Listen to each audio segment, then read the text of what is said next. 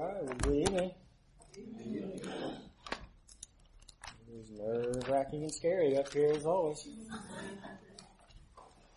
You know, every time you're getting ready the day before or even the day of, like today, somebody always has that one-liner word of encouragement for you. And that was from Brother Lewis Clark this afternoon. He said, you know what Brother Ed says? And I said, no telling what. And he said, well, he says that this is America and not Papua New Guinea. He said, so they're not going to eat you afterwards. So I was like, okay, I appreciate that. This is Texas. They just shoot me and be done with it, But anyway, good to be here tonight. Thank you so much for those who prayed. If you have your Bibles, we'll be in Galatians chapter 1. Galatians chapter 1. A while back, we went through the book of Ephesians, and we broke it down into a few different parts, and I believe the Lord laid the book of Galatians on my heart to kind of do something similar with that. Wasn't really sure how many parts it was going to break down into. I don't try to keep it at 3. I don't try to keep it at 5, 7, anything like that. It just is what it is. But it came out to another 3 parts. And so tonight we'll look at that first part. And then, Lord willing, the next time we'll look at part 2. But the book of Galatians, and there's been numerous studies on this book, okay? And I'm sure many of you have your own study of the book of Galatians. And I'm not saying one's right and one's wrong. I'm just going to tell you what the Holy Spirit gave to me these last few weeks. But as we look through the book of Galatians here, written by the Apostle Paul, okay, Paul was addressing the issue here on how this body of believers had started mixing the law back into their faith, okay? They had gotten off track with this. And so Paul is writing this to rebuke that and to get them back on track, okay? So the first part that I see, what we're going to talk about tonight, is he addresses their focus, okay? We all from time to time, even like at work, for example, something that we can relate to pretty easily, there are days where maybe we're just not quite on our game. We're not focused, okay? I don't mind telling you where I work, we had that today with a couple of people. And, every once in a while you need somebody to just kind of come up to you and say, hey, get with it, get your stuff back together here and get focused again, because you start losing sight of things, of course, and then it affects your productivity and, overall what you're there for. So Paul deals with their focus here and trying to set them back on track, okay? Part 2 and the majority of the book, he breaks down their faith, okay? He goes into a deep dive like he did a lot in his writings, going in depth with the faith and what the faith of the gospel really is. And then lastly, he talks about their fight, because obviously, as we know, the adversary isn't going to, take anything that we do in the Word of God sitting down lightly, okay? So, talks about our focus, he goes into the faith, and then he concludes with a fight, fighting for what he is fighting for, the truth of the gospel, okay?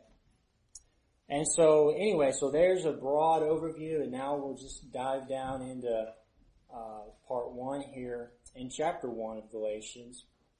And we see in verse 6, Paul, in this opening passage here, the first few verses, you can see that Paul, that this is really coming from his heart. He's a little almost stern with these people, trying to get them back on track.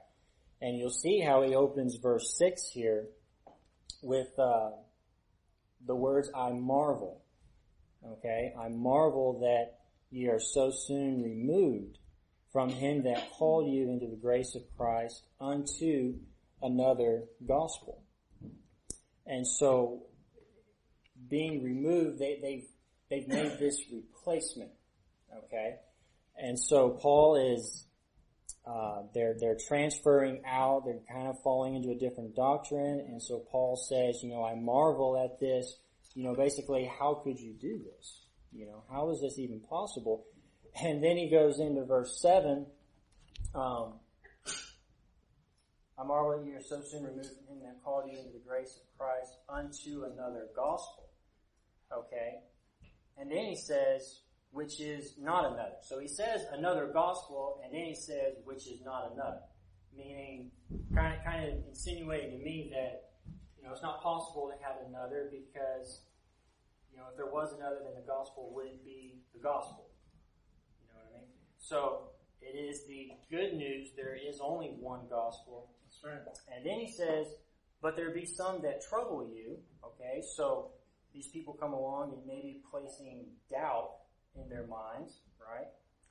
And would pervert the gospel of Christ. Okay?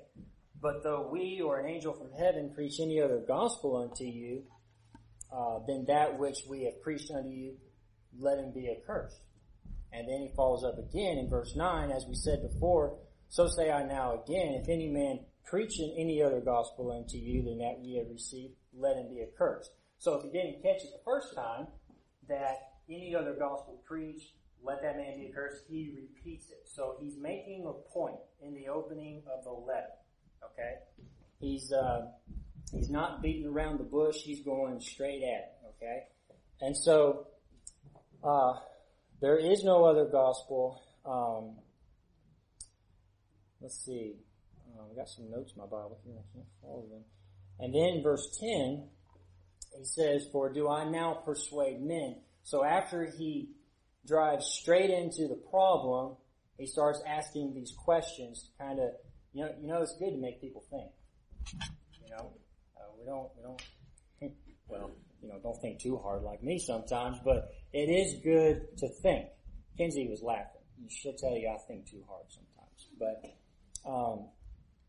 so he's asking these questions, making you think, okay? It's kind of like what I believe it was Brother Rogers some time ago preached on a Wednesday night here about answering like hard questions. And we looked at the Lord Jesus and how he would many times respond to a question with a question. Because when you question the questionnaire, I guess you would call that, you start to take control of that conversation because whoever's asking the question is in control, right? And so in so doing, you're drawing out what they're really thinking, what they're really believing. And so, anyway, verse 10, do I now persuade men or God? Or do I seek to please men? Almost indicating that, hey, these people that are coming to you with this garbage, they're kind of just looking for a show for themselves. Okay? Because then he says, for if I yet please men, I should not be the servant of Christ. Because the motive is wrong, right? The motive is wrong, therefore the message is wrong. And so Paul is going after it in this sense. And then over in chapter 6 there, let's see, chapter 6 and verse 10, the question here is, let's see, as we therefore have opportunity, let us do it unto all men, especially unto them who are of the household of faith. And verse number 11 and 12, you see how large a letter I have written unto you with my own hand. As many as have desired to make a fair show in the flesh, they constrain you to be circumcised, only unless they should suffer persecution for the cross of Christ. And so Paul is saying that, identifying, focusing on what is that motive that person is coming to you, okay? And you can do that by asking the questions the way he did. And then over in verse 11, he starts to reassure them, okay? he's attacked the problem, okay, and the people that are being the problem, and now he starts to reassure them of the gospel that he has preached to them. It says in verse 11, "But I certify you, brethren, that the gospel which was preached of me is not after man." Well, where did it come from? He said it didn't come after man, "For I neither received it of man, neither was I taught it, but by revelation of Jesus Christ. For ye have heard of my conversation in times past." He starts to go into his testimony now, okay? "For ye have heard of my conversation in times past in the Jews' religion, how that beyond measure I persecuted the church of God and wasted it." In case you're wondering, the word wasted just simply means to overthrow it, okay, or to destroy it, alright? "But when it, and profited in the Jews' religion above many my equals in my own nation, before being more exceedingly zealous of the traditions of my fathers. But when it pleased God, who separated me from my mother's womb and called me by his grace, to reveal his Son in me, that I might preach him among the heathen, immediately I conferred not with flesh and blood." Now, as Brother Lewis preached a few Sunday nights ago, words are important, right? So that's a good word right there to look up, the word conferred at the end of verse 16. Anybody want to give us the definition for that word? I feel like I'm rolling, so I need to slow down with a question. It's like when you've written a large research paper, and you're giving a presentation. There's so much you want to get to that you're speed rolling right through the beginning. Brother Ed? I was just scratching my ear, but... It's like an auction, man. If you go up there, you're it. Okay, so when you confer with someone, it's like you are counseling with them. It's like the word conference. You're conferencing together with someone, getting some input. Yes, sir. Absolutely. So in this context, he's saying that he's putting aside that flesh, that, I guess you might even say that old man, okay? The old man is no longer a part of his spiritual decisions, okay? His spiritual path. He is not relying on his flesh. Thank you, Brother Ed. And then he goes further into his testimony, and then down towards the end of chapter 1, he says, verse 21, "Afterwards I came into the regions of Syria and Cilicia, and was unknown by face unto the churches of Judea, which were in Christ." So he hadn't been there, he hadn't met them yet, but they had heard only, okay, that he which persecuted us in times past now preaches the faith which once he destroyed, and they glorified God in him. Okay? I guess you could say that this would be like, somebody from Washington, let's say Hillary Clinton, it'd be like, we know her as she is today, but what if tomorrow a man of God or a woman, whoever, brought the gospel to her and she got saved? Okay? I'm just saying, that might come up in conversation afterwards, but somebody like that they were aware of, we've heard of this man, and now he's saved. First of all, I think I would be shocked. Okay? Going back into Paul's reference here. I think I would be pretty surprised, Brother Ed, that almost like, is this a setup? Not sure I would quite believe it, until I saw some fruit that he'd be producing, right? So, anyway, his testimony is bearing witness of where the true gospel comes from, alright? And then we go into chapter 2, and he continues to explain some of his journeys,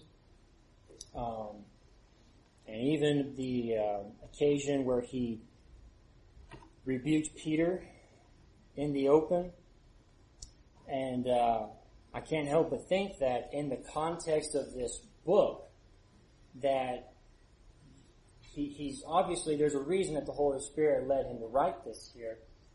But I wonder if part of the application, Brother David, and this isn't scriptural, this is just my thinking, that the application that the Galatians could receive from this is that we do make mistakes and that it is good for us to be rebuked. Okay? So Paul, it's an example of how he took a stand for the truth of the gospel. And I'm trying to emphasize that phrase, truth of the gospel. Because these people, they claimed they knew the gospel. These people that came to this church, these churches, and they said, well, this is the gospel. It's faith mingled with the law. But Paul's saying, no, the truth of the gospel. So I'm trying to emphasize that to you, if you haven't caught it already, that Paul is telling them what that truth is. And later down in verse number 21, the last verse of chapter 2, he says, I do not frustrate the grace of God. For if righteousness come by the law, then Christ is dead in vain. And that word frustrate means to refuse, or to reject, or to throw away, meaning Paul's saying that it's not possible for me to accept the gospel and to throw away grace, right? Because grace is what? It's getting what you don't deserve. Mercy is not getting what you do deserve. And so when you take grace out of the equation, you don't have salvation. And when you mingle faith, if you try to mingle faith with the law, you're having to pull out and throw away grace. Right? Because salvation, I've illustrated this before, and I got it from Adrian Rogers, God stretches down His hand of grace to us, okay?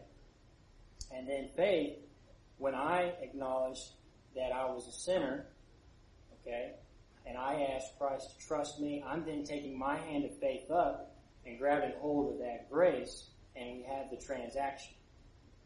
Okay? There's no law with that. There's no works with that. And that transaction could not happen without grace. Paul is saying, I'm holding on to grace because I can't serve God, I can't preach the gospel if I throw away grace. He says, you're throwing away grace, you're ignoring grace, and now, according to Ephesians 2:8-9, in application of that passage, you're now being prideful by mixing in the law, saying that if you keep the law, that is completing your faith. And it's simply not. And he dives into this deeper in the next part of the book when we go into, when he goes into deeper details of our faith, and we'll look at that. But I want to pause right there and take out some applications here as we talk about focus. Okay? And my watch is broke. I'm not going to bring my phone up here. I don't know what time it is, but I'm pretty sure I'll leave plenty of time for you. Our focus. Okay, so the application of this. The application is not that we have a dangerous doctrine in here. That is not the application to know. No. Thank God for the true preaching of the Word of God from Brother Roger and Brother Ed. But the application in terms of the focus, okay? If I'm going to follow somebody, there's two things I got to do, Sister Mary. Number one, I got to watch him. And number two, I have to listen to him. Because if I'm listening, but I'm not watching, and I'm listening for him, but I'm looking over here, he might make a turn and I don't know. Okay? So I have to be listening and I have to be watching. Okay? And, again, this is about our focus in our Christian life. Looking unto Jesus. Okay? He's the key for, looking to Christ is the key to holding on, to keeping that focus. Okay? And looking to Christ is really illustrated a few different ways throughout the Scriptures. Okay? Let's go over to Numbers. Let's do a little Bible turning. Make sure everybody's still awake. Numbers chapter 21. Brother Ed went through this book not too long ago.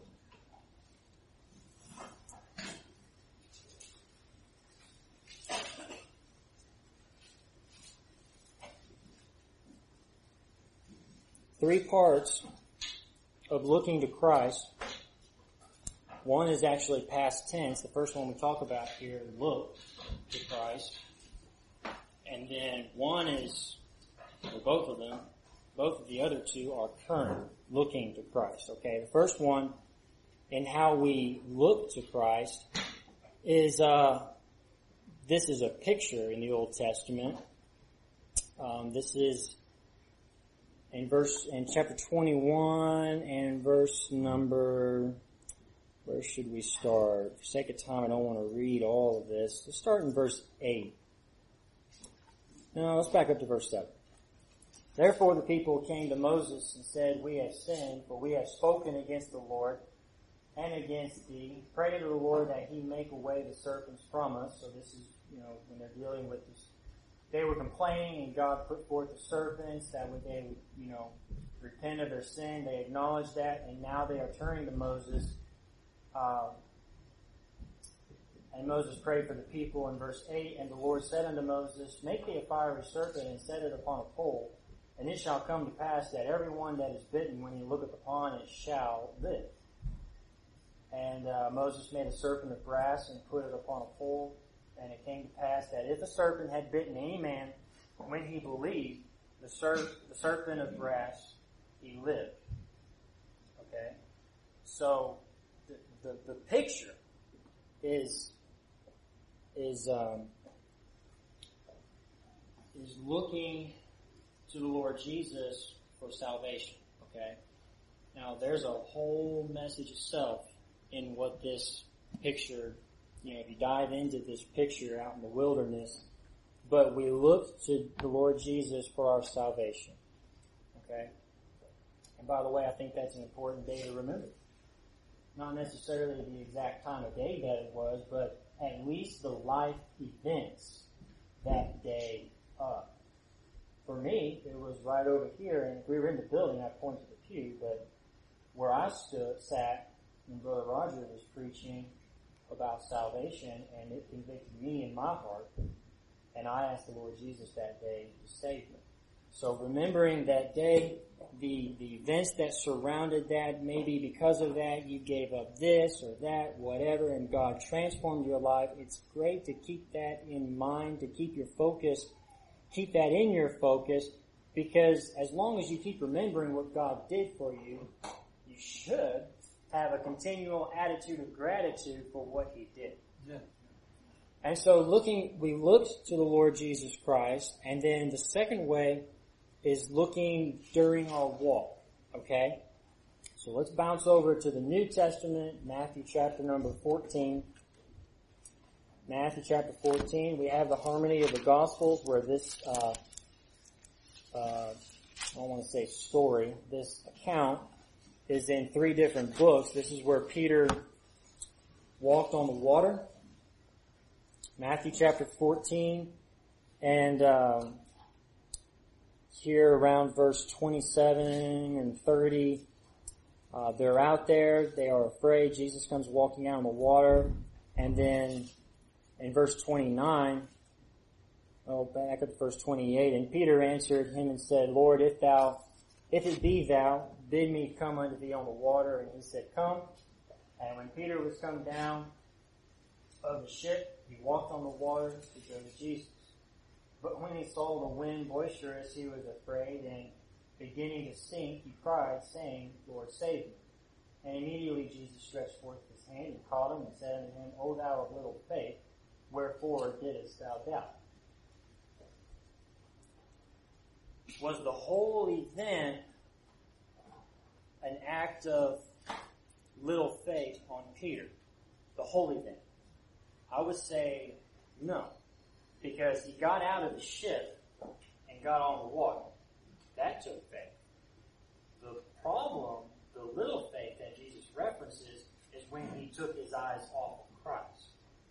And the reason you take your eyes off of Christ in this case is you get distracted by something, you look over there, and Peter was filled with fear.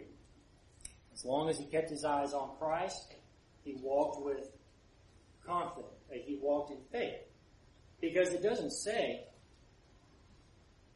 that Peter came down out of the ship and then immediately skips down to verse 30, he saw the wind. No. He says he came out of the ship and he walked on the water, indicating that for some period of time, he had his eyes on Christ the entire time and then eventually took them off. And that's the perfect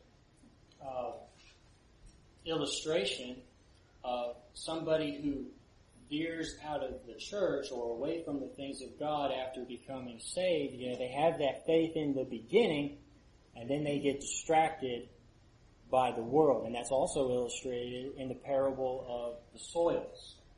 Okay? And so looking unto Jesus Christ in our walk, this is like for the purpose of that sanctification. Okay? Because remember how when we broke down the different parts of salvation and sanctification is not a one-time event. And that it is that everyday Christian life, living the victorious Christian life as Brother Ed illustrated out of the book of Joshua. And, honestly, when Peter looks at the sea and the conditions around him and he sees that it is boisterous, it's wild, it's crazy, I think we all would have to agree that the world today is just a little bit wild. It's a little bit boisterous. It's a little bit crazy. And it's easy to get our minds stuck on all of that. And I have to confess, my mind has been stuck on it occasionally. And I had to get my focus right. Okay? But those things come. There's always been situations in the world that the devil sets up and uses to try to distract the church. Because he understands what the mission of the church is. Sometimes I think he understands the mission of the church better than some of the members of the church. And he knows what that church is there for and what they are trying to do in their community. And so every rock that he can throw to break a piece of the church, he's going to do. And he does that by using the world events. Honestly, today, in my opinion, I won't dwell on this long because it is my opinion, not scriptural necessarily, but turning off the news. You can tell where I work at. You can tell who comes in the office as a new client who watches the news too much. And these people that come and say, "Did you hear what so and so said about such and such?" And I like to be around some people that say, "Hey, I was reading over here, and this is what God said." I'm more interested in something that God says rather than so and so on Newsmax or whatever. And so, filtering out those voices, those influences by keeping our eyes on Christ. And then the last one is in the prophecies that we read about. Looking unto Jesus, the author and finisher of our faith, looking for that blessed hope, that coming. So we look to Christ, we're looking at Christ, we should be, and we need to keep looking at Him for the future coming. He set it up for us. He's the one that died on the cross and made all of this possible. And it's just a matter of us keeping our focus and keep listening to His Word, to the preaching of His Word. And then with that, man, God can use us. Yes. He can open a door, whether it be to be a blessing to somebody that's moving to the area, or or maybe spreading the gospel with somebody with some of the tracts that we have, the little cards. But why should God give us those opportunities if I'm not going to keep my eyes focused on Him? Because He needs me to be focused on Him and not myself or something else. So that's the application of Galatians 1 and 2. Paul goes in and it's the nail on the head, in my opinion.